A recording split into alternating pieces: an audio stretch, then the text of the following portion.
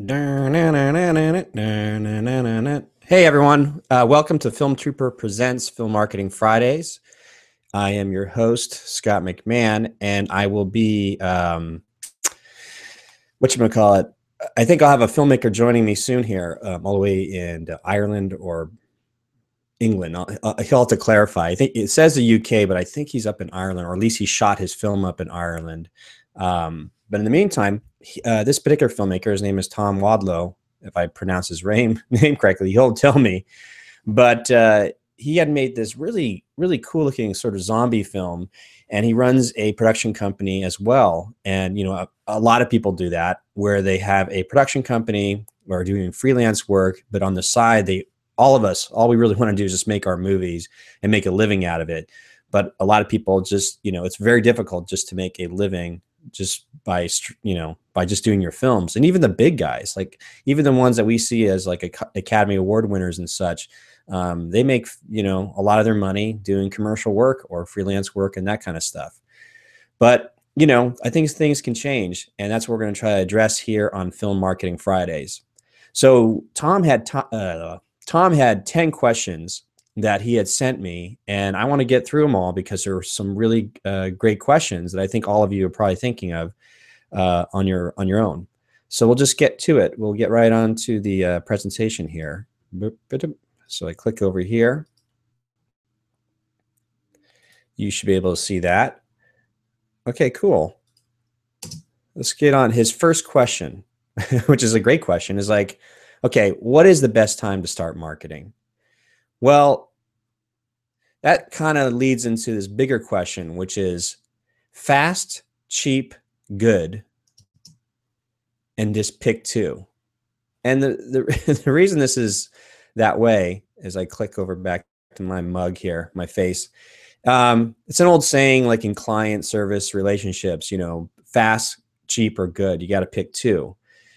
So a lot of independent filmmakers, the uber independent filmmakers out there, they have very limited money to do what they need to do.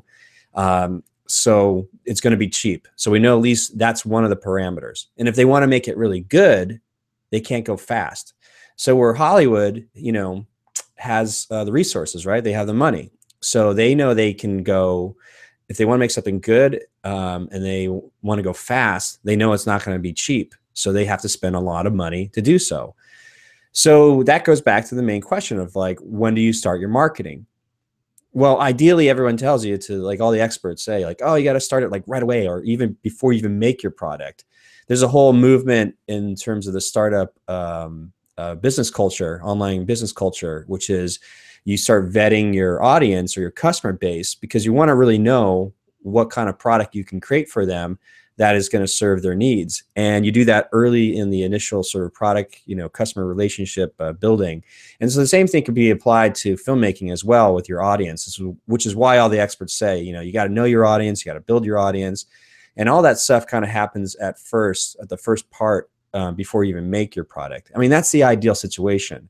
But the reality for most of us out there, like me, when I made this film here, The Cube, I knew I was going into it all wrong. But there's this sort of creative need that you just got to like barf something out, And so sometimes you just make something and you're like, okay, because the problem is we hear a lot of stories about successful filmmakers, or we hear about all those underdog stories where somebody just made something, in their garage, and then the whole world, embraced it and they, became rich and famous or whatnot. There is that need, and it has to be acknowledge that the creative process is not very linear. It's very messy. And sometimes as a creative person, you just got to get something out. So if that happens and you're like, okay, well then, all right, I made something, but then how do I market it? If I didn't start at the beginning, then what do I do? Well, you have to have your expectations basically in check. And so let's go on to the next question. So to answer that particular question, when do you start your marketing? Ideally, yeah, you'd start it way before the beginning of any of your projects. And for instance, like I said, I made this film all wrong. However, if you head over to my YouTube channel or just go over to filmtrooper.com, I've started a video series called How to Make a Movie, a Film Trooper Case Study. And I'm literally going through step by step, applying all these things the experts are telling us to do for my next feature film. So, you know, hopefully I'm starting this process early where I'll be doing the marketing or the audience research, and apply all these things they tell us to see if it actually works, or, you know, to how badly I fail at it, or, you know, have some success. So let's go to the next question. All right. This is not the most smoothest thing, but you can see. Okay. So the next question is, with so many social media platforms, how do you maintain a solid plan? And I'm going to skip to the next slide because I think I have the answer. I don't remember. Hold on. Okay, yeah. Sometimes I forget what I wrote. Okay, so we're going to pick one platform, you know, because again, the question was, with so many social media platforms, I mean, how do you maintain a solid plan? Like, how do you not just get overwhelmed by too many options? Well, let's just pick one platform. And the one platform you're going to pick is where your targeted audience engages on. And you do this by, you know, your research or the metrics and so on. Like, for instance, the zombie film that Tom made, you know, where are people having the most discussion about zombie films, you know, and a lot of it may be on Facebook, because The Walking Dead has created such a, you know, a fanaticism about that show, and also just zombies in general. So if you're going to pick one platform, you might go, okay, so I'm going to go all in on Facebook, you know. But what happened if there's multiple platforms, right? If there's more than one, then you got to pick the one that you enjoy most. So you might actually enjoy being on Twitter more than you are on Facebook, or, you know, vice versa. Instagram, Tumblr, whatever your choosing is, because you're trying to get the best bang out of, you know, for your buck, being that you might have limited resources. Okay. This third question was, well, how do you make changes when things aren't working? So that's a really interesting question, because in sort of the world of business, they've got this whole thing about called, you know, pivoting. It's famous for this book from Eric Ries called The Lean Startup. And the concept there is that it was intended for, you know, tech startups, you know, making app programs or software development and so on like that, was that you build sort of he calls it, you build the MVP, the minimum viable product. And the idea here is just enough of a product that works that your audience can give you feedback, or your customer base can give you feedback. But then during the process, you know, you might go down a rabbit hole thinking that the product or whatever you're creating is, you know, going to be this one thing, but then you have to pivot and change based off the feedback you're getting. And so that's sort of this question of like, how do you make changes when things aren't working? I mean, in terms of your marketing campaign, like, man, I put all this stuff together. I've got a new poster. I got a new trailer. I'm hitting the social media. But I'm not getting the responses. You know, how do I change things up? Well, also in the marketing world, they talk about A/B split testing, meaning that they do it a lot to test out like copywriting headlines or the way the article's set up. So you might literally have two of the same posters. Like, so I might have this poster here, but the heading or the headline that I put on my social media post might be completely different. For instance, like, you know, hey, check this out. That might be the headline for one of my posts. Or as opposed to like, warning, whatever you do, do not watch this film. So you can imagine if you had two headlines like that and you split tested them, like which one would probably get more engagement? Everybody's yelling at us all the time to like, hey, check this out, that it's just become like spam. It's this noise versus, you know, if somebody prompted you to be curious about something as, you know, ridiculous as warning, don't watch this film, because you're trying to bait people to watch it, you actually might have better results. So, you know, there might be minor changes that could be made with the already artwork or the marketing campaign stuff you've already created that can show results or get reaction. And it's just part of the process. It's messy. I think that the creative process of making a film is messy as much as a marketing, you know, campaign or plan is. It's just not necessarily you know, a linear, like we're going to start here, we should expect to get this type of results. They try to as much as possible, but the way things are going with social media, you just don't know. You have to be really flexible, and it's going to be messy. So that's why you just got to be ready for it. The roller coaster ride, you know. Okay, so here we go. Let's go back to the next question. Okay, everybody can see that. All right. So next question is, well, how do you get results with limited resources? That's just the biggest, you know, question that daunts all of us uber independent filmmakers. Okay, let me see what I wrote for the next slide. Okay, and the big thing here is defining expectations. So if you have limited resources, you know, then you can't judge yourself against the big Hollywood studios or the mini majors, or just even like independent films that are being talked about in the press, in the blogosphere. You know, you probably don't have the same resources to match what they're doing. So you have to redefine your expectations. And so what does that mean, you know, and how do you deal with that type of thing? Let me see what the next slide is real quick. Okay, so we'll go back to defining expectations. Yeah, so defining expectations, you know what, I think this question now, this question is going to be further down in the other questions. So let's just keep going.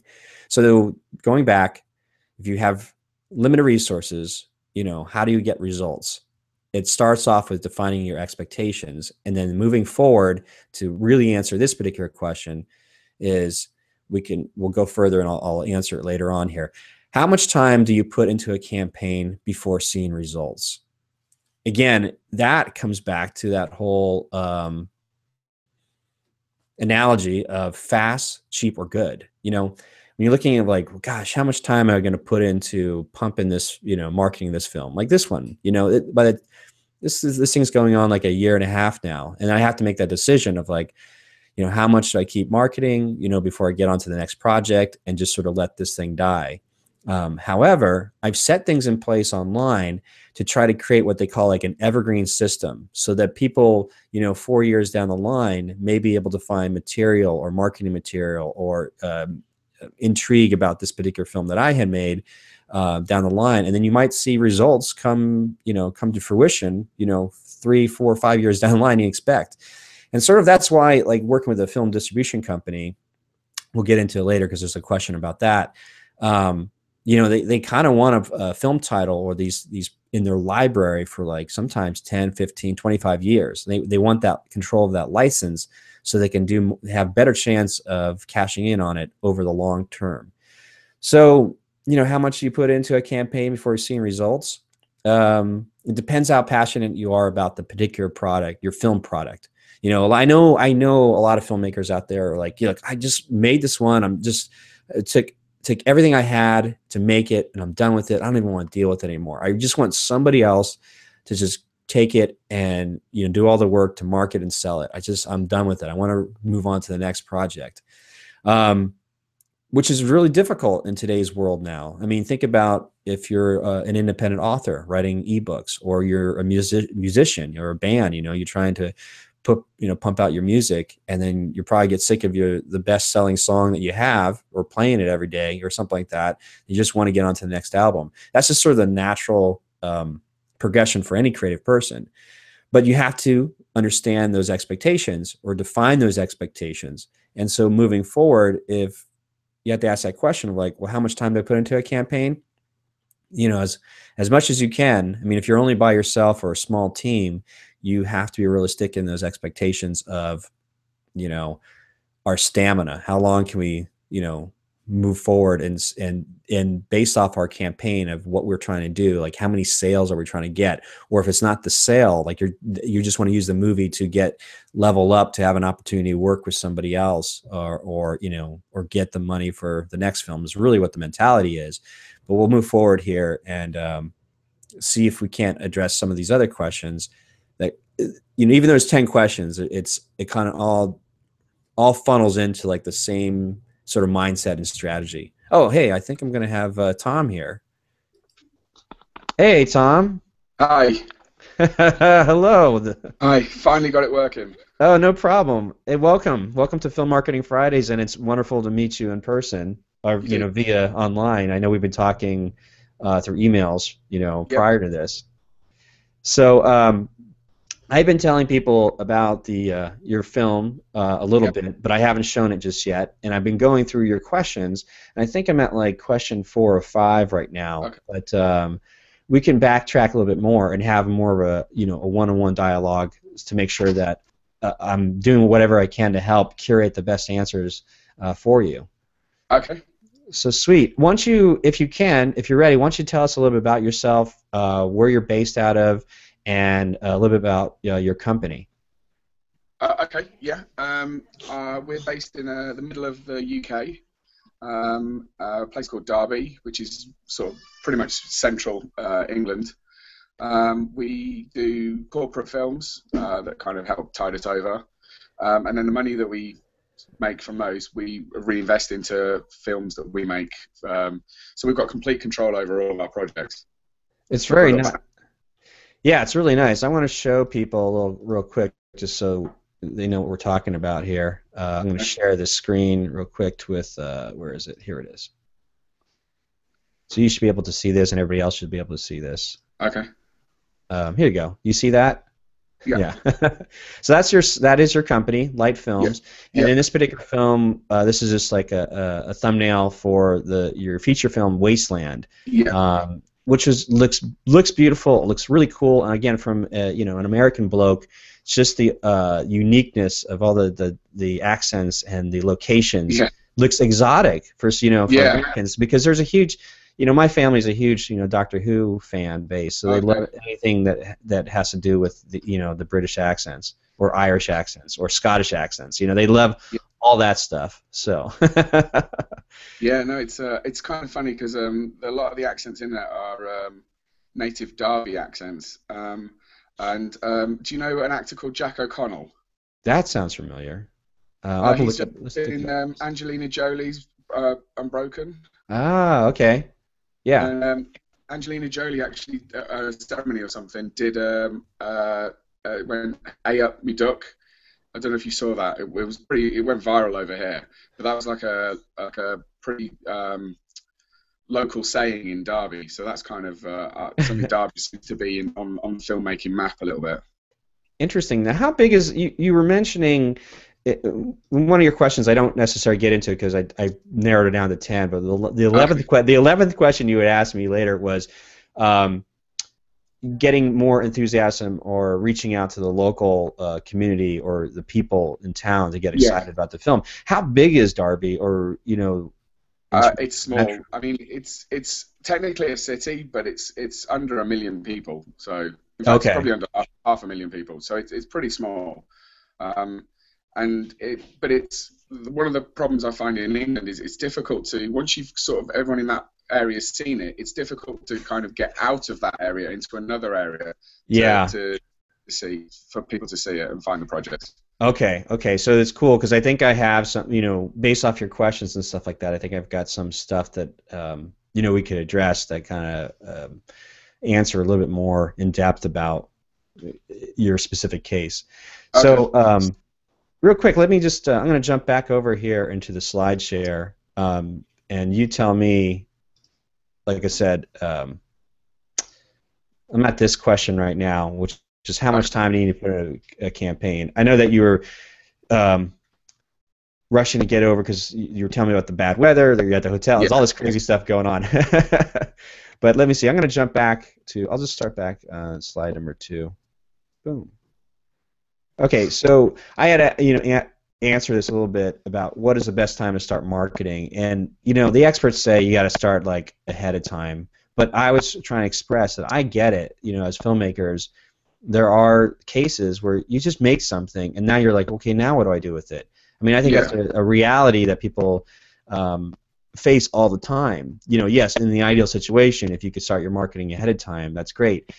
But I think the big question too is,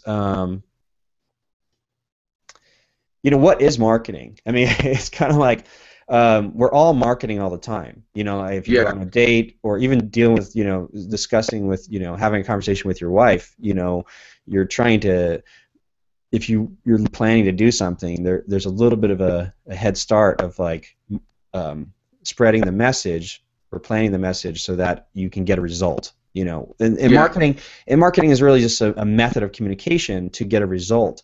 And so being clear about what those results are in each stage, that's all that really marketing is. But anyhow, so yeah, yeah, the experts tell us to start early, but sometimes you don't have that. As in the case, like even with my film, like I didn't believe me. I finished. I'm like, okay, what do I got here, and what do I do? You know, and that's how Film Trooper was created. Yeah. Because I needed a platform to share these ideas or enthusiastically talk about film marketing and online entrepreneurship.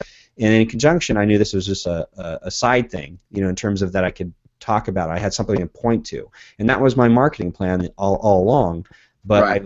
but it's taken a long time because we went back to, I don't know if you had a chance to see the slide that I had, which was you know, being and dealing with corporate videos and stuff like that and clients. There's Yeah. that saying of you can have it fast, cheap, or good. You got to pick two. Yeah. Right? Yeah. So with that said, you know, we went down. I just really briefly talked about like, okay, and for us independents to really compete, we can't compete in the same realm of Hollywood or any company that has a marketing budget, you know, behind it, because they can make it good and fast, but they can't make it cheap. That's why you got to spend a lot of money. So for Yeah. us to go, if we want to be good and we want to be cheap, we got to go slower. Unfortunately, that's just, it's almost like the law of physics. You know, you can't get you can't get around it. But there might be some ways I'll address it at the end here. Before we move forward, is there any other question or on top of that question you want to ask? It was sort of like because I'm starting a new project and I've started to build the website and I've got a Twitter for it and I've got a Facebook for it, but we haven't really got too much to say about it, and that was part, like the script isn't finished yet, and we've got one actor cast, so I'm like putting things in place. Like you said, it's good to start early, but like what I think happened with Wasteland, for example, was we finished the film before we started anything because we filmed it mostly in my garage, Yeah. and then we thought, wow, it's actually not. I mean, when we made it, we just decided that we wanted to make a feature film to see how hard it was to make a feature film. And then when we saw it, we thought, actually, this is a lot better than we thought it was going to be. Let's see what we can do with it. And then we started the marketing route, but we didn't really know what we were doing. And so we had some success, but I think what happened was the success sort of peaked, and then it sort of started dwindling out a little bit because we got everyone's attention, but then didn't do anything with their attention because the film was like not available online, or you know, loads of people were asking about how can they see it, but we didn't have anything to show anybody. So I don't want to make the same mistake again. Yeah. By getting too many, everyone sort of like the critical mass of everybody looking at the project and then not having anything to deliver from it, because you know, once that's happened, I don't think you'll get it back. Yeah, you know, it's you bring up a really great point, and a lot of the experts that I follow that are online entrepreneurs, there's this saying like, you know, you don't want to squander your launch. Yeah. And it doesn't, you know, you're launching a film, that's a product. People are launching a software app, or they're launching, you know, all this type of stuff. I mean, and we can look at what Hollywood does, which is you kind of see it. They kind of plant the seed a little bit with a teaser trailer, or Yeah. in the trade papers they release like one or two photos, maybe a project coming out that may be highly anticipated. Yeah. But from the most films that you never hear about, they're in the trade papers for a few people to know what's going on, but the general public doesn't know. And then it's usually around like a month out, or two, you know, maybe 2 months, month out, even 2 weeks out. You just start bombarded, like, you know, coming in theaters this weekend, you know, a film starring these people, and Yeah. I didn't hear anything about this film, you know, Yeah. and based off their metrics or how that stuff is responded to, they can decide whether or not to extend the marketing to get more anticipation for it. And but I agree, there is this thing that you got to cherish or be very precious about your launch, so that you don't, you can take advantage one level at a time. Like if you get a boost locally, then how do we take this to the next level and keep moving up, And it can be very strategic, or it can be very organic. And the problem is we always hear about these stories of like somebody who made something and just like the underdog story, and they get picked up. It just, and there's an element of luck that we can't ignore. I mean, it's real. Yeah. I mean, that shit happens. So for those stories, the problem with filmmakers, we're such dreamers. We're like, oh, I dream it. I dream that could happen to me. But the reality is that sometimes you just have to do some, measuring data, measuring the input of the audience, looking at like how large your following is, or input, your email list is, and then make a calculated guess, like a small percentage actually going to really be enthusiastic about it, and then how do we leverage that and keep all our expectations in order and just move forward with that campaign.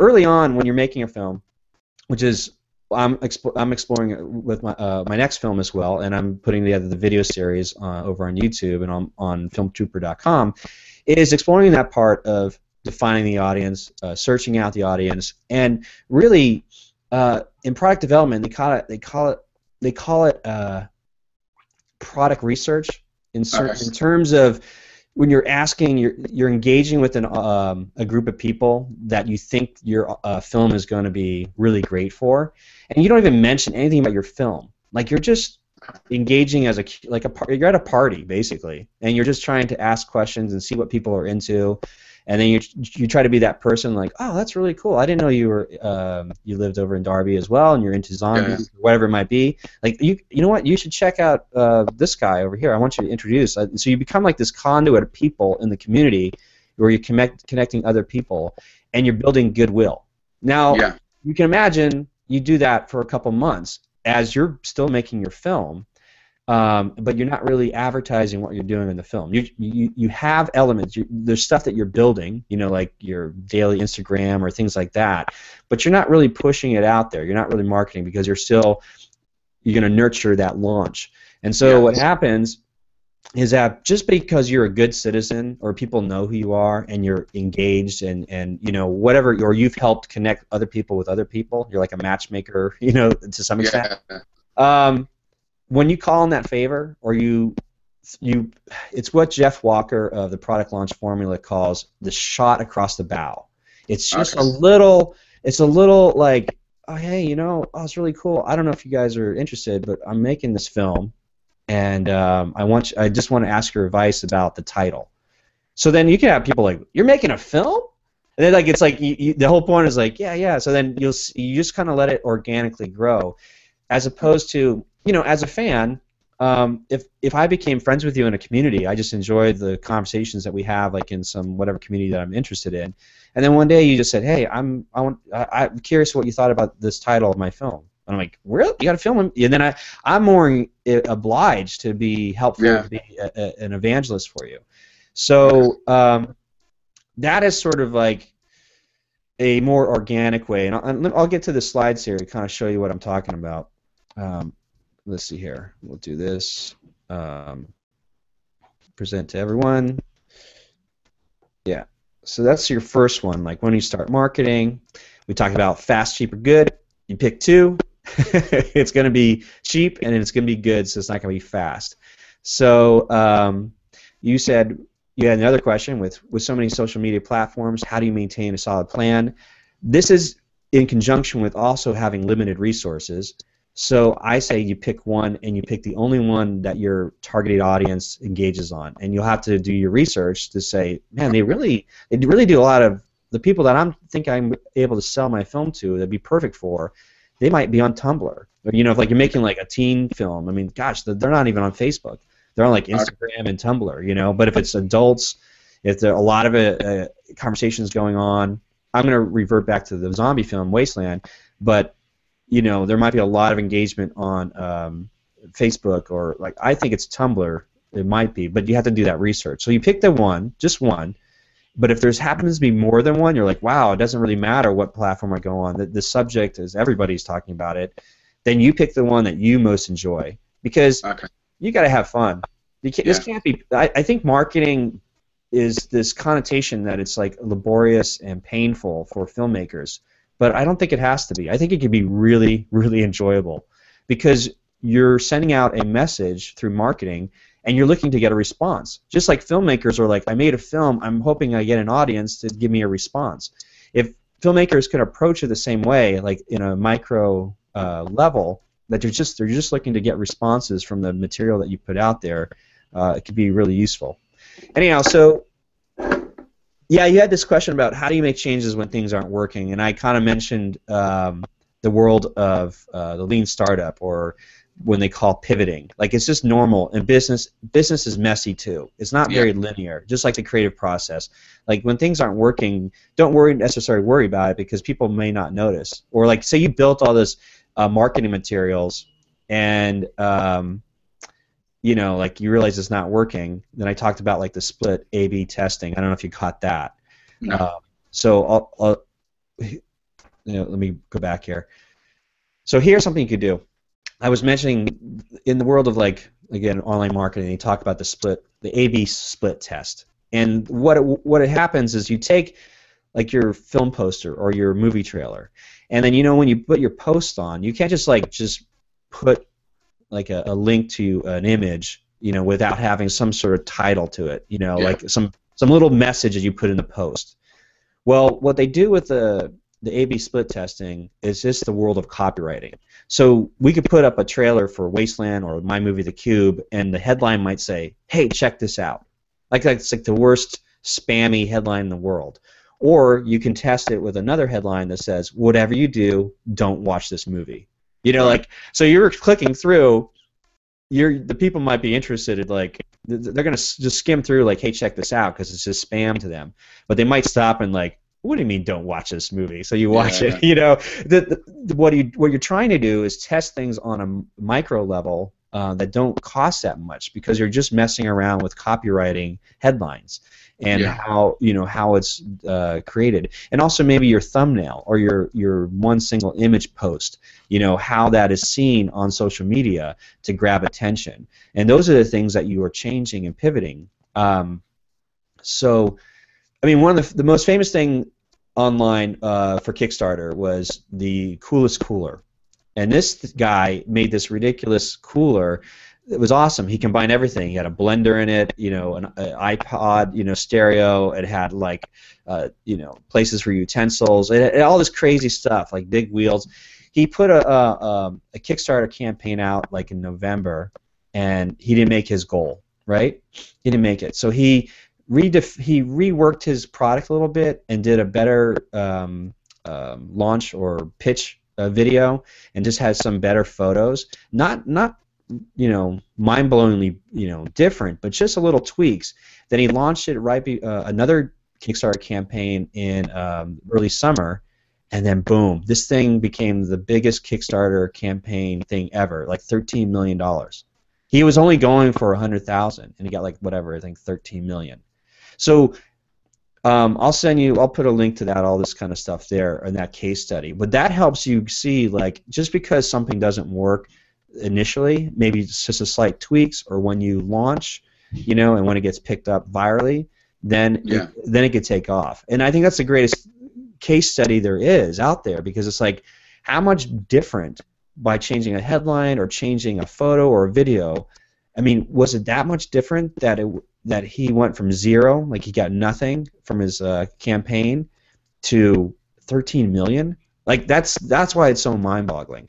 Yeah. But the same thing can be done with film, I think, in terms of the marketing message. And that's where the fun part comes in, because it's like a puzzle. It's like, well, damn, you know, they're not responding to this, but if I change this and I add this photo, or I do these animated GIFs, boom, I don't know what's happening. Now I'm getting a response, and it's like a rush, and that's what you're looking for to enjoy life, you know? You just want to enjoy life. So let me go back real quick. I want to try to get through your questions. Okay, so how do you make changes when things aren't working? Try a A/B split test, or just change your copywriting headlines and just kind of see what works with the existing artwork, or just, you know, change some thumbnails up, or there's a lot of things you can do that, you know, to work something out. Um, I mean, yeah, is that recommended to do anyway? I mean, because yeah, because you're always wanting to grow your audience. So, um, if you're doing those sort of tests all the time, then it might be reaching audiences that you weren't getting before anyway. exactly. I mean, the ones that are really crushing it online as marketers, this is what they're doing. And there's Right. tools. There's actually tools, software tools, that make it easy for anybody running a business to do it. You Okay. know, I just haven't done it, or I don't know. I do it like organically, but I'm not a large enough audience yet to say, okay, now let me really test this. What really works and what doesn't work. Mm. So the other thing you asked was like, well, how do you get these results with limited resources? And again, all comes down to defining your expectations. Like if our mindset's like, I want to reach a level of engagement or transactions that Hollywood is doing, you have to be realistic and go, okay, Yeah. but my reality is not this. So my reality is this on a small scale, local scale, but it does have a very strong genre, a good hook that can be global. So let's just make sure we understand what our expectations are with our limited resources, and that will help alleviate any sort of anxiety or disappointment. Like Yeah. you know it is. Just kind of mitigate those expectations. Um, you asked like how much time do you put into a campaign before seeing results? Again, that all comes back to what do you want to get out of it. I know a lot of us for you and I both to some extent, when we made our film, like this one, I knew I didn't have any expectations. For me personally, I just wanted to make sure I knew, could I do it? Could I make a feature Yeah. film for just ridiculously low and without a crew? I didn't even know if I could do it. So my expectations were low enough that if I just made my money back, which is considered like a success, right? When we think about Yeah. films, like, hey, he goes, yeah, we made our budget back. Like that's all you hear about in the indie film world. Like, yeah, we got all this press and it did all these film festival tours and we did well and we got our investors' money back, or we made our money back. You Yeah. hardly ever hear anybody ever say, I made 5 times my money back. Yeah. Yeah. It's never that way. So the same thing too. Like you were making like, oh, this is cool. Let's make this feature film, and you're like, wait a minute, this thing is looking a lot better than I expect, and it looks great, by the way. And Thank it's you. just like, and you're like, this is actually coming out pretty good. So what do we do here? You kind of need to like break that seal, and it opens the creative floodgates. You're like, whoa, okay. If I'm able to do this, then what can I do next time? But how do I do better, even making money off this thing? And I think that's where a lot of us are. Yeah. So. Yeah, so moving forward, how much time you put in a campaign before you see results. I knew, like the Cube, like there's only so much at a certain point where I'm not going to do much, marketing for the Cube, but I'm trying to lay down the foundations via Film Trooper, building a more sustainable, long-term goal with Film Trooper. It allows me to always reference back to the Cube, and that's sort of my loose, marketing plan. Yeah. It's not like I'm going out to people that are interested in Buddhism or stuff like that, and constantly just push this film onto them, because there's only so much there's only so much you can do that before they're like, Yeah. I get it. Yeah, I think that's what I was thinking is like, again, I guess it goes back to defining your expectations of a project. I mean, like, how do you know when that project has gone as far as it can go, and it's not going to get much more attention than that, because like if it's like 6 years old and you're still trying to market the same film, it's time to move on with it. And I mean, like with Wasteland, we've got something like 57,000 views on that trailer one, and again, for a film that was shot in my garage, I think my shooting budget was £900, which I don't know what that is in American. That sounds It's not much, but yeah. And so it was basically to get it onto IMDb, to say that we officially made a feature film and that it was real, and then and just to see if we could finish it. And then when it was getting all this attention, we were like, okay, so how far can we push it? And I think it's a difficult line to know where it is, to sort of know how far that project can go, or has reached the end of where it should go, and you should then sort of start using it as a building block for the next project. Yeah, and I guess I knew going in that I wanted to make this thing so dirt cheap, and probably yourself. So you kind of have to mitigate that. Like, look, I'm gonna push this as far as I can to get my money back, or at least say to have that notch in my hat to say, you know what, I was a filmmaker that didn't lose my money. I was a filmmaker that made my money back. And so once that goal is reached, boom, done. On to the next one. Yeah. Or you can just say you chalk it up. You're like, you know what, I'm ready to close shop on what I have here. However, if what I'm saying is, like, as I build all this other stuff, as you build your audience, you can always go back and say, oh, I don't know if you want to see my first work. Louis C.K. over here in America, was a famous comedian that's famously has been selling like his DVDs straight to his audience, and he recently dug up an old feature film that he had created years ago that involved that had like Steve Carell, and it's apparently terrible, but it doesn't matter because he was able to take the leverage that he built up for all these years, and then because he still owned the license or the right to this film, he was able to sell directly to his audience. Yeah. So if you think in terms of the long term there, because it's like, I think the biggest thing that all of us independent filmmakers need to see is, like, to answer your question, is like, these are just one-off products, our films. Yeah. They're just one-off products. And realistically, they're only advertisements for something larger that we're selling. And for me, I'm still in the messy part of the creative process and the business process of figuring that out. But for you too, it's like, as you move forward your company and like you're onto the next project, it does much better.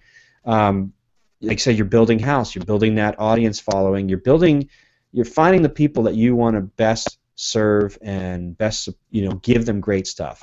And so that is the business plan. And Jason Brubaker over at filmmakingstuff.com talks about this all the time. He says the new wave of our business as filmmakers is no longer making films, it's the audience. So that is our business model. So meaning that, to take it one step further, I'm adding to the lexicon of the interweb. I say, let's serve our audience. And I'll talk about that later here at the end. But that's going to be our business in terms of the long haul, is to build that loyalty. And you don't need 1 million people to follow you or love you. Yeah. And Kevin Kelly's famous blog post, 1,000 True Fans, he says you only need 1,000 that will give you $100 a year because they love you. And that's pretty good. You can, and then you can scale it from there. But the interesting thing is, it's like, once, I forget where I read it, it's like, once you go past like 300 followers or 500 followers, because that's sort of realistically how many people you can maintain a true sort of relationship with online, But once it crosses that magic, like 300, 500 people, it gets into this weird phase of, like, now you have true strangers that are enjoying what you do. So when you reach 1,000, it's actually easier to go from 1,000 to 10,000 people than it is to go from, 100 to 1,000 or whatever it might be. So that's the goal. We're trying to build the long-term goal. So you work on, like, both of us, you get to the place where Wasteland, you're like, you know what, we did everything we can, we didn't lose our shirts on it, we have a great thing here, now we're going to move on to the next one. And then later down the line, if this audience that we built up or this people that we start serving, it's okay to kind of bring it out from the past, because you might throw like this blog post up later or something where you do, this is what you could do is, like, this is the 5th anniversary of Wasteland. I can't believe 5 years ago we made this thing out of my garage, and here's some highlights and funny stories behind it. And people that are following you over 5 years were like, you did what? Oh, this is cool. I'll check it out. So you kind of have to look at it in that respect of, like, okay, there's a long-term plan and there's a way to bring it back. So yeah. So let's keep cranking here. Okay. I get pretty enthusiastic, so sorry. Just start babbling. That's good. Okay. Here, this is perfect. So this is coming from Seth Godin, who's a infamous, entrepreneur and a guru, like a motivational speaker, marketing guru. his book, Permission Marketing, he talks about this thing called interruptive marketing, meaning that everything that we see about the big traditional media has always interrupted us. Commercials. We're watching our show. The reason we got TiVo or DVRs is because we don't want to be interrupted. Radio play, we were interrupted. Movies, like in the early versions of the web, we kept seeing like pop-up ads and banners. Like anything that these big companies are doing, they're trying to interrupt the flow of the consumer, and that's called interruptive marketing. You're shouting it out. Yeah. And there's a new form of marketing in the last few years that seems to be working on a much more loyal basis, which is permission marketing, meaning that you're inviting your audience to come join you on whatever ride or whatever product or solution that you're offering, but you're asking permission from them, from the audience, that you can market to them. And marketing, again, is just a way to communicate what you're selling, and it doesn't have to be sleazy. It doesn't have to be like shouting at them. It could just be a simple conversation. So the people that are really killing it right now online, on these small levels, they have invited their targeted consumers and audience to join them on their blog posts or whatever it might be, and they're just having a conversation with them, and then when they start selling something to them, it feels organic. It doesn't feel like you're yelling at somebody. So like I said, you could be online in one of those communities in a party atmosphere where you're just a good person asking questions, listening to them, maybe connecting them with somebody that you had another conversation with, and you're just like a conduit for like goodwill. So when it comes time to mention the shot across the bow, like, hey, I've got this film, I really love to know what you think about the title, then that is like the first form of a gentle permission marketing. And so they go down this sales funnel or this marketing funnel where you lead them down to a place where you're like, okay, we're launching the film, be here or pre-order it or whatever it might be, and the same amount of work you do for one person is about the same amount of work you'll do for 10,000 people online. Yeah. But you just have to create a funnel for that. The next question you had was, what size following is needed before working with an aggregator to get on to the on-demand platforms? That's a really good question. And do I have here? I think it's actually beyond just like your followers. Like say you had a lot of like YouTube views, or I had just had another interview last week with a Brazilian filmmaker who has like 90,000 people on the Facebook page that liked the film, but I was saying we have got to help you get those 90,000 people or those 50,000 views or whatever might be on your trailer.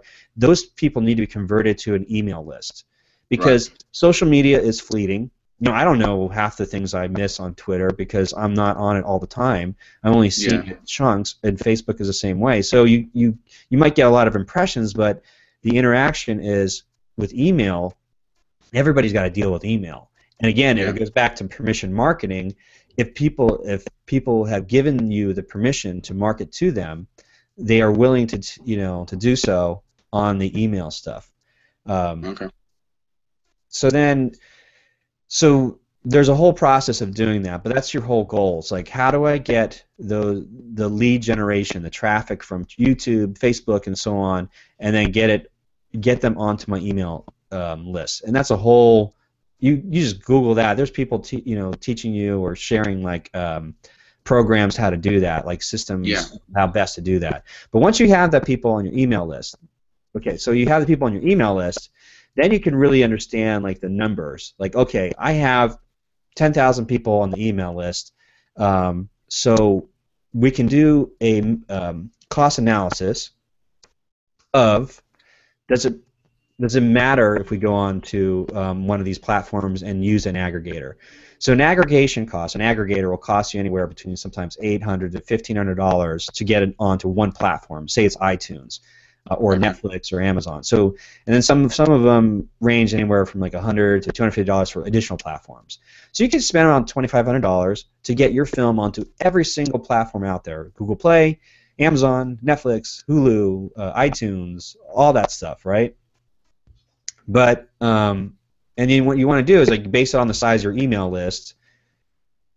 Is it cost effective to be on those platforms? So you just say like, well, If I have a small engagement, you know, is it worth it spending all that money? Because the reality is most people are not going to find your film just because it's on the platforms. They Yeah. still have to be engaged. They just need to know that it's available on the platforms. But most people don't find you know, uber independent filmmakers or films on those platforms. Those are reserved for those who have relationships with some major distribution companies. So then you have to ask yourself, will a smaller platform suffice? Just having it online and then the ease of use for a consumer to like see your trailer and right there on the spot click one button that they can just enter their credit card information and boom, they're done. And there's so many platforms out there. There's Distrify out there in Europe, and worldwide, as well as VHX. You know, Vimeo on Demand is great that way too. I mean, they just make it simple. Like, here's a low-cost entry, get your film up. We take care of the interface so that anybody comes to the site, they see the trailer, they can buy, boom, done. And so you may not even need to go through an aggregator. You know, but it's all dependent on how big your email list, all dependent on like that email list, your audience saying, look, I will buy your film if it's on iTunes, but I don't want to go through any other platform, you know, whatever it might be. So that will help dictate your decision making. Okay, the other thing here is conversion rates. Again, this is a general sort of understanding in the world of web metrics. And there was a great opportunity or great article written, 5 years ago by Jason Brubaker on one of his blogs about conversion rates for filmmakers. And the reason being is that about 1%, 1 to 2% is actually normal in terms of conversion rates. And what that means is, going back to this, is that if you have, I saw you there. My internet dropped out. No problem. So I'm getting onto this point here real quick about, based on the size of your email list, based on the you know, how much it costs to get use an aggregator, and we'll just putting it on a smaller platform suffice. It all comes down to in the web metrics world, conversion rates, and the conversion rate is simply like, okay, you have 50,000 people that maybe views on the trailer. The reality is a safe bet is that you can say that about 1% will actually convert to buy your film. So I'm going to stop this real quick so I want to show something. I had this conversation with somebody else. I'm going to bring up my calculator. Bring up the calculator. So the web metrics deal with conversion rates, and I was mentioning that Jason Brubaker over at filmmakingstuff.com had a really great article like 5 years ago where he was like, this is a great metric for independent filmmakers to use when they're, you know, dealing with investment money or expectations of how well their film is going to perform. So let's see here. I'm going to use where's the calculator? Oh, here we go. Calculator. So we can see my calculator. If I can find it. Okay, here we go. All right. We're going to say you have 50,000, 50,000 people view your trailer. If you multiply that by 1%, about 500 people are most likely going to buy your film. So say you sell your film you're selling it for $10 or renting it for like $5. So let's just split the difference, say $7. So you times that by 7, you would make about $3,500. You know, so, and believe it or not, it's pretty close to that. Now here's a difference. We had the film The Interview came out with all the scandal from Sony and all the worldwide thing about the hacks and stuff. So that film famously made like $41 million online. 1, 2, 3, 1, 2, 3, $41 million. They had about 8 million, let's just say for the sake of argument, they had like 9 million views on YouTube of that trailer. So let's see if this, they will have, because they had so much press behind it, they're going to have a higher conversion rate. So, you know, let's say we have 9 million. 3, 1, 2, 3. So 9 million views. If we times that, here's my bad math. Sorry, guys. I'm trying to wait. I think you do 9 million. 1, 2, 1, 2, 3. Somebody like chime in. I think, and then you divide it by 41 million. 1, 2, 3. 1, 2, 3. Yeah, there you go. So that makes a little bit more sense. So they are about 22% conversion rate. So if you go back to like the 9 million, 1, 2, 3, 1, 2, 3, and you times it by 22, like 22%. Is my math bad? That's bad. Somebody help me here. I'm half Asian. I should know this better. That's so bad. I had this worked out, so I'm doing this live. I'm going live with it. How do you do the metric? I think it's somewhere like they had a conversion rate of like 30%, you know. But most people, when you're dealing with it, if you look, like for instance, my film, The Cube, has only had like 3,500 views, right? Trailer views. That's it on Vimeo on demand. So if I times that by, 2%, which is what I'm getting, that's wrong. Look at me. I am so bad at maths. People are like driving their nuts. Let's say 3,500 views times. Okay, yeah, 70. Okay, so 70 purchases at like $7 a pop. I made $490. So that's how I made my money back already. Because I also had like a live premiere. That's what I was getting at. So we'll look at that again. So if you, yeah, so the numbers are interesting. And it's all based off transaction numbers. So I had 70 transactions so far for The Cube, over time. Again, this is something that nobody knows about. It's just in a marketing. It doesn't have any major hook to it. But yours being a zombie film and stuff like that, that is a genre people love, and it looks good. So I still think there's a potential of making even solid money out of it if it's just building a few sort of evergreen what they call content marketing that just exists on the internet that you point to every once in a while through these different zombie communities, and you might see something like 100,000 views, 1, 2, 3, right? Times, let's be better than that. So you get 2% people. So that's 2,000 transactions. So 2,000 transactions at like $7 a pop, you make $14,000. Let me tell you something. In the world, I'm gonna go back to my mug real quick. It's interesting enough. Everybody is clamoring, trying to get data of because nobody knows how much movies are actually making on video on demand. Only those movies or films or independent producers that are willing to share the data. That's how people are sort of basing building a business plan. Well, if I'm going to go to an investor, I need to know how much I'm able to get a return on in video on demand. Now here's the problem with the video on demand talk and discussion. The word VOD is used as sort of a blanket terminology in the blogosphere, but the reality is there's two forms to it. One is the cable VOD, meaning that you can only get on these platforms if you have a relationship with a distribution company. So, and then there's the other form, which is it's not called VOD. It's actually called electronic sell-through, EST, and that is the straight. That's the stuff that if you're buying something on iTunes or Amazon or Google Play, that's like the digital download transactions. Those two worlds, sometimes those numbers get combined and they call it VOD. So then people the problem is the uber independent filmmaker thinks oh great, VOD is making $41 million for the interview. But if you strip it out, majority of the money is made in cable VOD. You take that out, then you're left with maybe 28 million or something that the interview has made just straight electronic sell-through.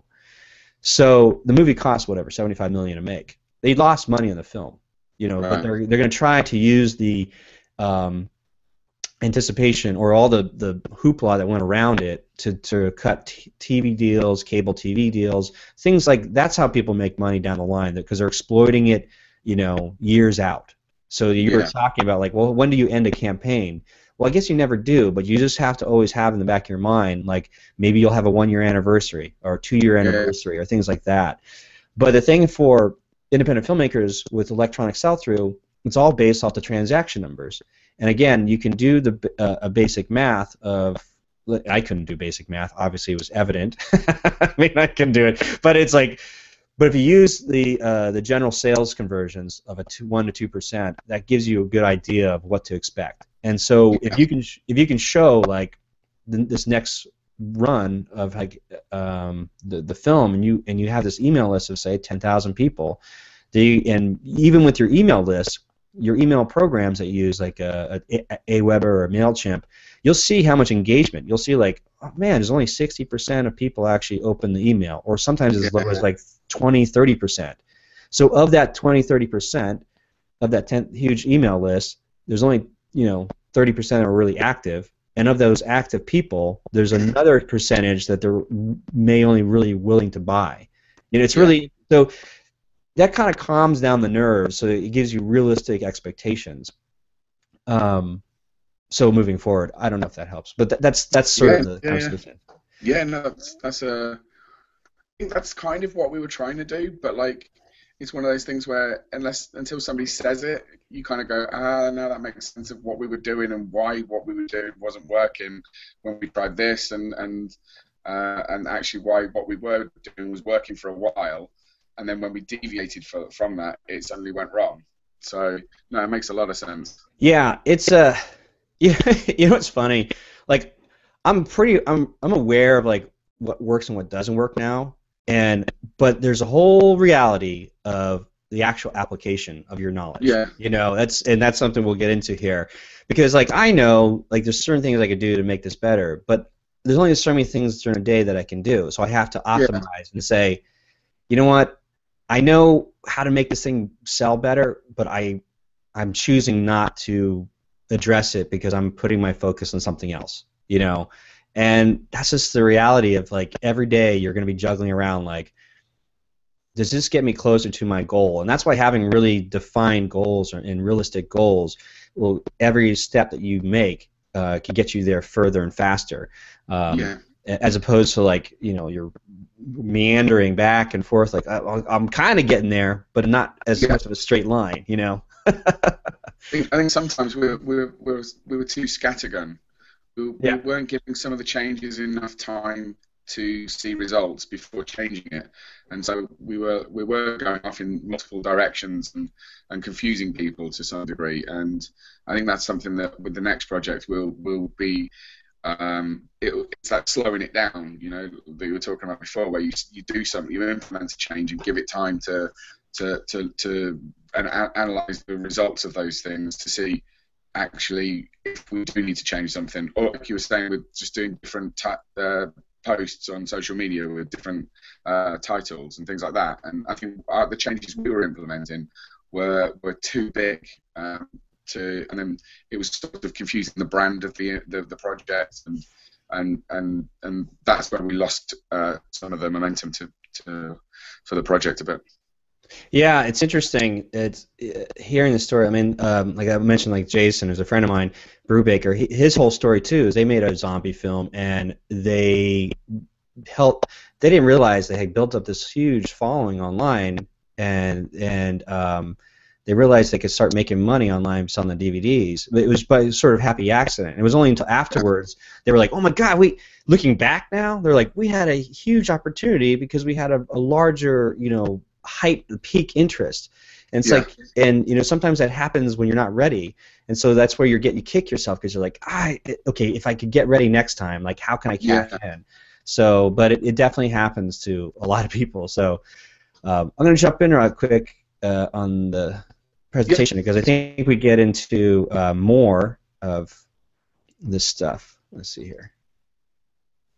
Yeah, so here's you had a question. It's like, what is the realistic goals for a project between the budgets, 500 and 10,000? I'm just going to throw that out there, like because a lot of filmmakers that I think are watching this are in that range. They're not making $500,000, they're not making $1 million.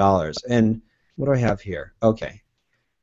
Your next question was, when nothing happens when working with a distributor, how can I do better on my own? Okay, so I think this all kind of goes back and forth, because it's like, okay, we're talking about projects that are in these really low range, and we're talking about if you get an opportunity to work with a distributor, like meaning like if you sign a deal with a distributor and you realize nothing's happening, you're like, well, what can I do? Why can't I do something on my own that would do better than what a distributor would? And we're going to go back to the big word, which is incentive. Again, based off this takeaway I got from this book, Freakonomics, which is fantastic, is that all humans are motivated by incentive. So when you're dealing, with your child or your kid, when their incentive is like, I don't want to brush my teeth or go to the bathroom or take a shower or something like that, so or go to bed. So you try to incentivize them by giving them candy or some kind of gift, so they're motivated by the incentive. So the same thing happens with a business deal. Business deals, because we have to understand what the incentive is for a distributor.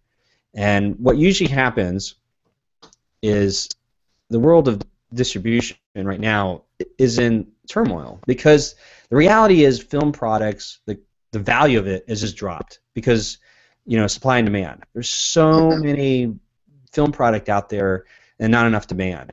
And there was a discussion by the experts that said that today's filmmakers, we're not just competing against what's coming out this year. We're competing with all of the history of cinema that's at the fingertips of the audience.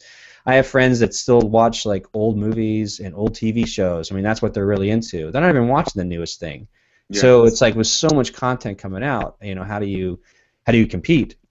And so a distribution company is like, okay, whoa, like, what do we do with this stuff? Like, and here's the big thing, Netflix has just launched in a lot of foreign countries because they, obviously started here in America, but they just released like in South America and Australia, and that's going to decimate really the role of a distribution company because it's like, well, what is a distribution company doing if they're not distributing physical goods? Like if they don't have an infrastructure, if they're just taking your digital file and they're uploading it to the same platforms that you can upload to, which is why the rise of the aggregator is working, is because the aggregators, like, we're just a service.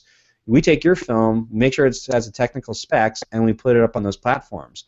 It could sell, it could not sell. We don't care. I mean, to be fair, but I think the evolution of the distribution company needs to turn into a marketing company. But a lot of them just grab for the uber independent filmmakers in the range that we're talking about, a lot of distribution companies will grab it like, okay, I want your zombie film because I need to get 9 other zombie films. So my job as a distributor is like, I'm going to grab 10 of these zombie films. Now I've got more collateral. So I've got 10 low-budget, zombie films. And I'm going to sell this package to another distributor that has, larger, outlets or something like that. And so I'm going to sell it all off for like $100,000. Now here's the thing: is like if the deal that I make as a distributor, my incentive is to say, look, I don't know if your film's going to do really well, but I think it can if I put it in this package of other films, and I can sell the package better than just your one film alone. And I'm not going to give you any advance, but like if it does really well, then all the back-end numbers, that's how you're going to get paid. Well, what happens, if you think about the distributor, like I didn't make anything. All I'm doing is hustling. I'm hustling to try to convince people that did all the hard work to like let me have the rights to bundle their film with other films and sell it off, And so when they sell it off, there's really no, they might have done a few bit of some phone calls, so maybe a little bit of marketing to the eventual buyers, maybe a trip to like Cannes, a trip to like the AFM or something like that. So there's travel costs that they basically take out of any profits that you might get, So that's how the wishy-washy math happens in distributors. So they sell 10 films, a packet of 10 films to somebody else for like say $100,000. So like, okay, that was a good payday. It didn't take me much. I didn't make any of these films. I had no skin in the game. I didn't pay out any advance. I basically signed a contract and I flipped it. And this is exactly what the world of real estate investors or flippers or house flippers do, because this is crazy. Just so you get a better idea.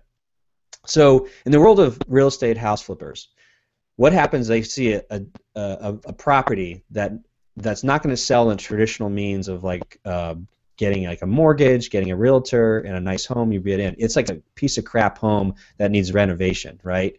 So the thing is that real estate investor needs to get that property under contract. They pay nothing. All it is a contract that says, I will buy that piece of crap property for $50,000. And what they do is they find another investor that has the money to basically renovate the house, refurbish it, to sell it so they can sell it for a higher cost. All they do is they take that contract and they flip that contract, assign that contract to somebody else for $60,000. So if they had a contract for $50,000 and they sold it saying that it's worth $60,000, they get the difference of $10,000. Right. And they didn't do anything. And they just basically were the person who secured it in a deal and transferred it over so that the person who bought it for 60s has the means to like do the renovation, and then they sell it for like $100,000, where they would make, you know, or $120,000. So that's where they make the $30,000-$40,000 per property. So the world of film distribution is the same way. So you get like somebody who doesn't do any of the work, says, I'm just going to put it under contract and let me do the work of bundling this all together, selling it off to another distributor for $100,000. That's what I get. And guess what? The deal, like, because $100,000 and all the accounting, it cost me, you know, $50,000 to do all the travel to make the sale, and I'm taking that out against, you know, the filmmakers and say, you know what, we sold it and now it's out of my hands. We're hoping to see some return. So that's how, like, you'll never see any action as filmmakers. You know, the filmmakers are like, wait, where's my advance? I didn't get an advance. Or wait, where's my back end? And they look at like all the back end against the expenditures that a distribution company said they were using. That's how they're making their money. It's like, okay, I made $50,000, $100,000. I'll do it again. I'll go to film festivals. I'll look around. I'll just bundle genre films together, put it together, and I'll flip it over to some other distributor who can, you know, use it or not use it. And the filmmakers will never ever see. There's that case that's going on right now with Gravity, the screenwriter and author who's suing the studios because she had sold this project that is essentially Gravity to New Line Cinema that went bankrupt and who got bought up by Warner Brothers or whatever. But because that company got bankrupt, there's no legal recourse that writer can get through Gravity. So the exact same thing happens with filmmakers. Like, you don't know. You sign a deal with a distributor, that deal gets sold to so many other distribution companies, and there's no way that you'll be able to like retrieve any money unless you sue. Right. Which is, and nobody then at that point, like, I don't know where's the accounting going on any of this stuff. So that's really why historically filmmakers of this range, when I say budgets between $500 to $10,000, $50,000, have had such horror stories about their distributor because they were expecting more and they're not getting that treatment, you know. So I'm sorry, that was a long-winded thing, but I just wanted to. Oh, I lost him. Like, I talked so much, I blew him offline. So I'll keep going here. There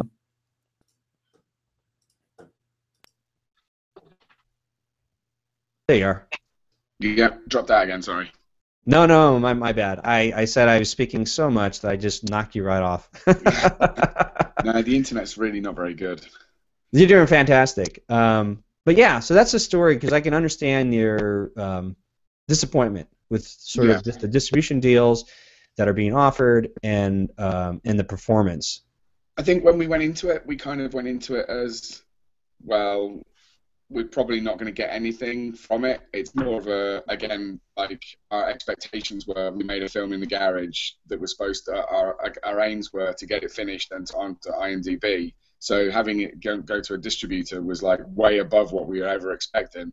So it was more, we kind of thought of it as more of a learning curve and a lesson to learn. Okay, it might have proved to be quite a costly one because that distributor may make a lot of money off the film and we may never see anything. But at the same time, we know that next time we won't be doing that, or if we do, we'll be going about it a different way. Yeah. That's still an accomplishment. Everything you've done is like it's feather in the cap. It feels good, but now then it's funny because after you do like one or a few like that, you're like, okay, now let's get down to business. Like, how can we?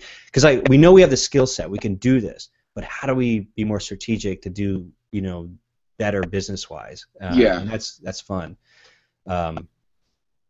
Because it energizes you, like, okay, like, game on, let's make this Yeah. happen. Okay, so the next thing, real quick, go through the slides. You would ask, like, do I need a fully realized plan before I start? And your last question is, well, how do you stay relevant to all of this?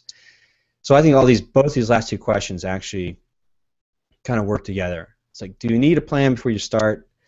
And how do you stay relevant?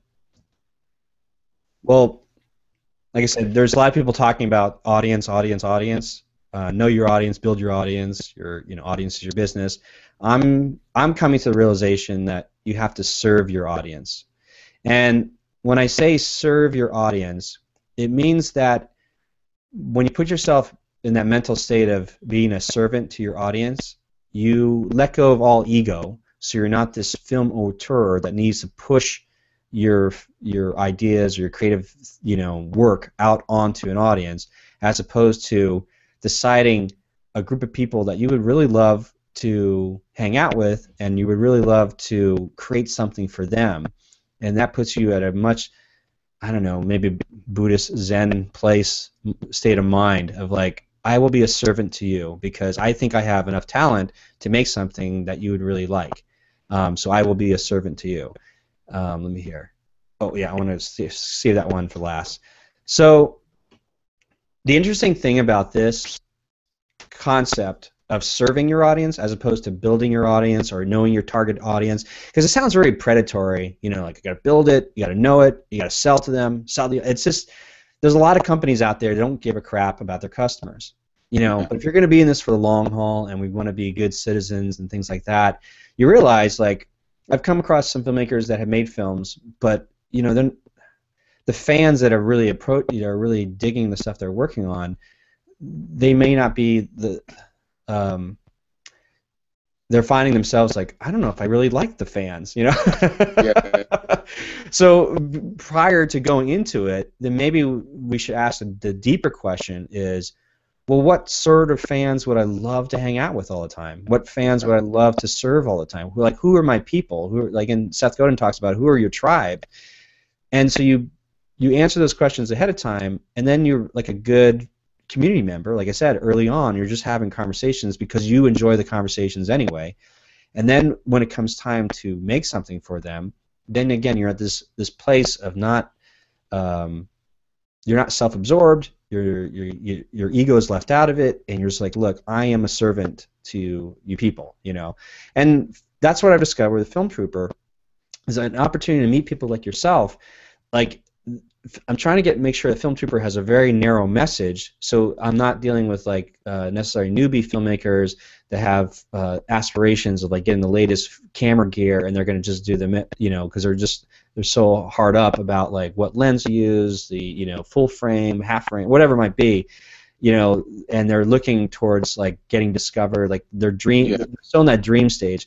I really enjoy those who are like, that I'm finding on Film Trooper, the ones who are really responding are those who are like, look, I made something, I think I could do better. I think, like, what are the hardcore questions? Like, how do we make this work? Like, they're inquisitive and they're curious, and that has weeded out a lot of the sort of looky-loos or like on some of the other blogs, because there's a lot of more popular blogs obviously that focus on the dream, because you're selling them the dream. This stuff is like, there's no dream, we're just pushing it away, but there is a dream of reality and possibly a practical way of handling this. And so the people I get a chance to meet have this discussion, and so I find myself beholden to the community, because it's like, well, damn, now I'm all in. Like, I enjoy all these questions. I enjoy trying to help find those answers or find direction, and I find that's actually invigorating me. And so I see the same way as, like, if I'm going to make the next film, well, what other type of audience that I like to engage with, that I can do my best to create something for them. And there was I remember having this conversation on Twitter with somebody, and they said, wait, if you're going to serve your audience, then doesn't that mean that you're not going to make the film that you want to make? And they were like, that was their mentality. It was like, if I'm going to be a servant to some other audience, then I'm not going to be able to make the kind of film that I want to make. Well, then I thought about it. I was like, well, listen, if you're not going to be really into your audience, it's going to be pretty transparent. You know, people are going to know that you don't really care about them, because then it's all about you and all about you and your vision. And guess you know what happened? This is a perfect example of what happened. George Lucas. George Lucas made Star Wars and changed the world, the cultural. But when it came down to such animosity towards the last 3 films he made, was because he didn't engage with his audience. You know, like he knew, but if you hear those early interviews, he's like, yeah, it's my film. I don't care. I'm going to do what I want to do. Yeah. Which is interesting because, well, the audience responded. Versus Pixar, when they made the first Toy Story movie, they had this different collective mindset that says, you know what, we gave birth to the characters of Buzz and Woody, but they're no longer ours. It's like, it's the world's. And so now, moving forward with the next 2 films, we have to respect that. Like, we can't just be this auteur mindset of like, I don't care, I'm going to do it the way I see it, my vision. There's this respect to what the audience or what characters they gave out to the world. And look what happened. A much better film, you know, came out of it. So to answer that particular filmmaker's concern was like, if you serve your audience, or you're not going to be able to make the film that you want, your vision. No, it's complete opposite. And I think George Lucas is a perfect example of what you can do at the height in terms of giving people what they want or what they're not expecting, and also completely on the other side of like, you kind of just became, you know, I don't know. Somebody actually said it the best. They said the prequel films of Star Wars, his films, were like the best, like the ultimate fan Star Wars films. You know, because a lot of people make fan films. Like that was his version of the fan film. Yeah. Anyway, so that's one thing, because that helps the mental state of where you're going with all your projects moving forward, and even for me too. So the next film I'm making, I'm literally looking at it like, how can I be a servant? How can I be a great community member to these people that I want to make a film for? Because if I take care of them, you know, reciprocity, I can't say it. My English is terrible, even though it's my first language. Reciprocity, yeah. The act of you giving a lot that people feel obliged to give back later. Yeah. So, and that is honestly, I'm not coming with any of this stuff. I mean, all the stuff is just stuff that I've been reading for years, and I'm just curating. I'm just connecting all the dots. Like, okay, if this is working for other successful online business people, how can it work for the filmmaker? And but the difference is understanding the psyche of the uber independent filmmaker. Like, I just want to make something. This is enjoyable. I love the process of making something, and I love getting a response from some people. But how do I systemize it? How do I do better? How do I make a business out of it? How can I make this my living? And that is, you know, why we're here.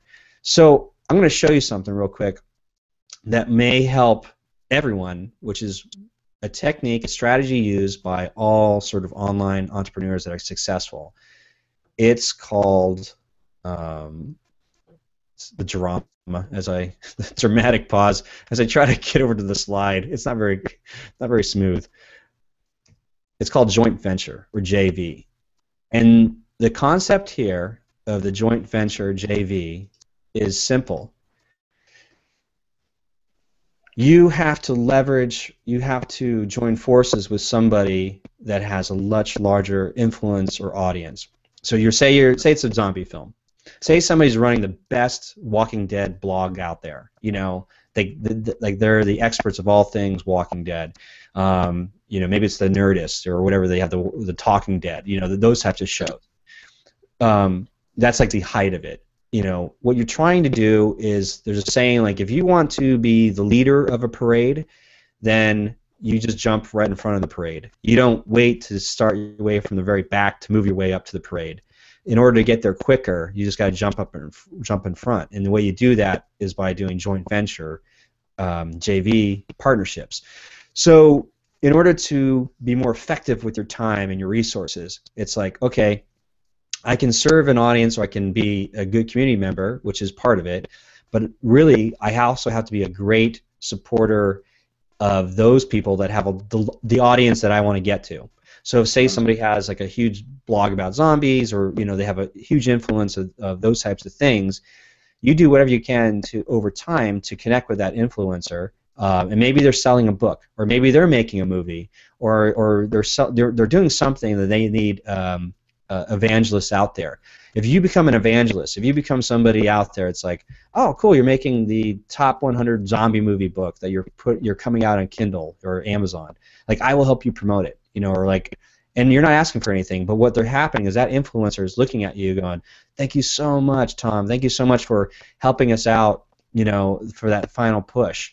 So when it comes time, like, it's awesome. It's been a great time. It's great to see people already take response to this book or whatever you're selling or this blog post you put out. And then when it comes time, it says, hey, I have a question. I'm making the zombie film, and I was wondering what you thought about the title. So now it's a shot across the bow to this very influential person. So what happens?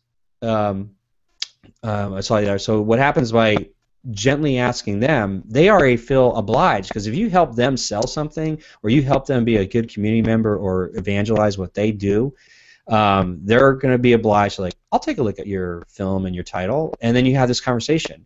So when it comes time to, like, actually sell it, you're like, you come up with a plan called a joint venture plan. Like, look, I'm about to release this thing onto one of these digital platforms, and you can get 100% of the sale if you help me promote it, and I'll give you a link, or you get 50% of the sale. So all of a sudden, the guy has all this influence. Like, I like you, I know who you are, you help me out, I like the project you're doing. Yeah, and I get to get paid, like, because I built a huge following or audience or something like that. I can help get paid to send it out to my list, and get half off, or get 50% of the commission. Sure, that is the fastest way that anybody online is doing anything, is partnering up with the right partners. Okay. Yes, they are building their own audience, but they're also partnering up with the right partners. And that's a problem right now with film, the independent film landscape, is because the distribution companies don't have really any major leverage that way. You know what I'm saying? Yeah. It's not like an audience is going to A24's site or Gravitas, or they're going to, like, when we think about, there's studios out there, but it's not like, oh man, I love all the Warner Brothers films. They have a style, they have a voice, like, whatever they do, I trust. Like, that is the biggest problem right now in the landscape of independent film, is that there's no trusted sort of resource. So that's why they have to resort on bloggers or people that are real people online, tweeting. Yeah. That's the people that you want to target. And I'm just finishing up this next video for how to make a movie film trooper case study that delves into, like, well, how do you find that, or like, how do you find the influencers or audience and things like that. So that'll be later. But that's one thing to take away from everything here. It's like, just be realistic about what you can do on your time, and try to be organic about it, but be realistic about it. Whether or not you're going fast, you're going to be doing cheap and good. So it's going to be slow. But you can get there faster if you focus some effort on some major influencers and do what you can to eventually your goal, like, a year out. Maybe you do something great for this person, every month, every week for a year, until you finally you make that call. You make that email that says, now the shot across the bow. Now I need your help. And that's honestly how everybody that I follow online that have big successful online businesses, that's what they do. And once we figure that out, you're like, I get it. Yeah. That makes a lot of sense. Yeah. So, like, say I had a huge, like, say Film Trooper was massive, whatever, had a lot of influence, and then you were like a big supporter, and I came out with a film or a product, you helped me do it, take care of it, and then say come around the time that you were ready to make your own film, I'd be like, oh yeah, let's take a look at it. You can kind of see just how that works, Yeah. And vice versa. So, and that's about it. This is yeah. I don't know if you have any other further questions. I know it was a marathon of me talking, but yeah. No. It's got a lot to take in, a lot to think about. I mean, yeah, like I said before, a lot of what you said, it makes sense, and also I can see how applying it to what we've done in the past, it makes sense to where we've succeeded without knowing about it and where we've failed and not knowing about it. So yeah, it's sort of helped me figure out what we did in the past, and hopefully now, if I can work it out again, be able to improve on everything for the next project. Yeah, so since I have no idea what your next project is, I think the only actual items, like say it's like a part-time effort that you can do the marketing. And I think the thing is moving forward, I think filmmakers need to not see that marketing and the filmmaking are two separate things. Like we have to start seeing it as it's just part of the process. Just as like we were learning, you know, the script writing phase is part of the process, you know, post-production, all that kind of stuff. The marketing is not like an afterthought. It's literally part of the process, and it can be really fun. Here's what's crazy real quick. There's a buzzword going on with marketers right now. They're all saying that in order to be a better marketer in today's world, you have to be a great storyteller. So marketers are learning more about the hero's journey, Joseph Campbell. They're learning about story structure. Marketers are learning how to become better storytellers. Yeah. What's crazy is that filmmakers, if that's the case, should be amazing marketers. Yeah. But we're not. A lot of them aren't. So we have to get over that mindset that somebody's going to take care of our film for us. That we have to nurture it, and then we have to be better storytellers in our communication process when we're talking about our film. And again, that's where the fun part of, like, you know, if you choose figure out what one platform you're going to spend your time on. Twitter, Tumblr, Instagram, Facebook, whatever that is, learn everything you can about it so that you can best communicate with your audience, and then have fun doing those little tests of, like, something outlandish, like, do not, you know, whatever you do not watch this video, or whatever you do not reply back to this photo. So it's like a thumbnail that is so controversial, you know, like, you know, all women should be in the kitchen or something ridiculous. I don't know. I mean, what you're trying to do is incentivize people to emotionally get invested. We're like, oh, screw it, I got to leave a comment, you know. Yeah. Or and one of the biggest tricks is just asking questions, like, what do you think of this film title? Or what's your favorite way of watching a film, you know? Or what's your top 5 favorite films, or so, I don't know, something like that. Anything you can to get people to engage with you. In the process of that engagement, you'll get some of the answers you're looking for of how best to market to them, to communicate with them, to eventually sell to them. And so that's, pick one platform and then start eyeballing, or if you don't know who the influencers are in the space that you're going to be selling your film or you're targeting your film to, what audience, if you don't know who they are, ask your audience, like, who do you trust more? Like, you just have a photo. Do you trust this person versus this person? And just because you're trying to figure out, like, who has more cachet in that space. And so from there, then you can go, okay, well, this person has more people trust more. I'm going to do everything I can to connect with that person over time, help them promote or sell anything, so that I can cash in and offer a joint venture opportunity. So then you become much more strategic in that sense, and much more effective. Yeah, no, it makes sense. Hey man, I know you hung in there with me. You got bad weather, you got kids, sick kids, and all that kind of stuff. It's all happening. So yeah, the real world. It was really a pleasure for you connect with me and have this opportunity to come on and share all your questions and allowing me to blab so much. But I really had a great time. So thank you. No, yeah, same. It's like I say, it's great to talk to people who and expand the areas that you work in. Yeah, very cool.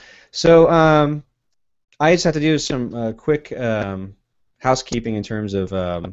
This is my way of paying the bills. So real quick, so at the end of these things, I always end it with, if anybody's stuck around this long for an hour-and-a-half conversation about film marketing, and if you're still stuck trying to make your film, then I invite you to go over to freegearguide.com, where you get an equipment list of everything that I use to make my feature film, The Cube, which was made for $500 with no crew. Again, that's at freegearguide.com.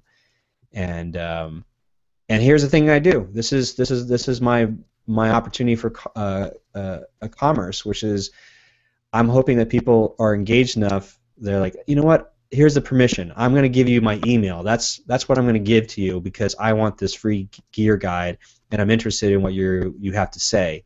They're the consumers are giving me the permission, and that's sort of the tactics used. So like you have to create something for that is in alignment with whatever your message of your film is. That you give away something free.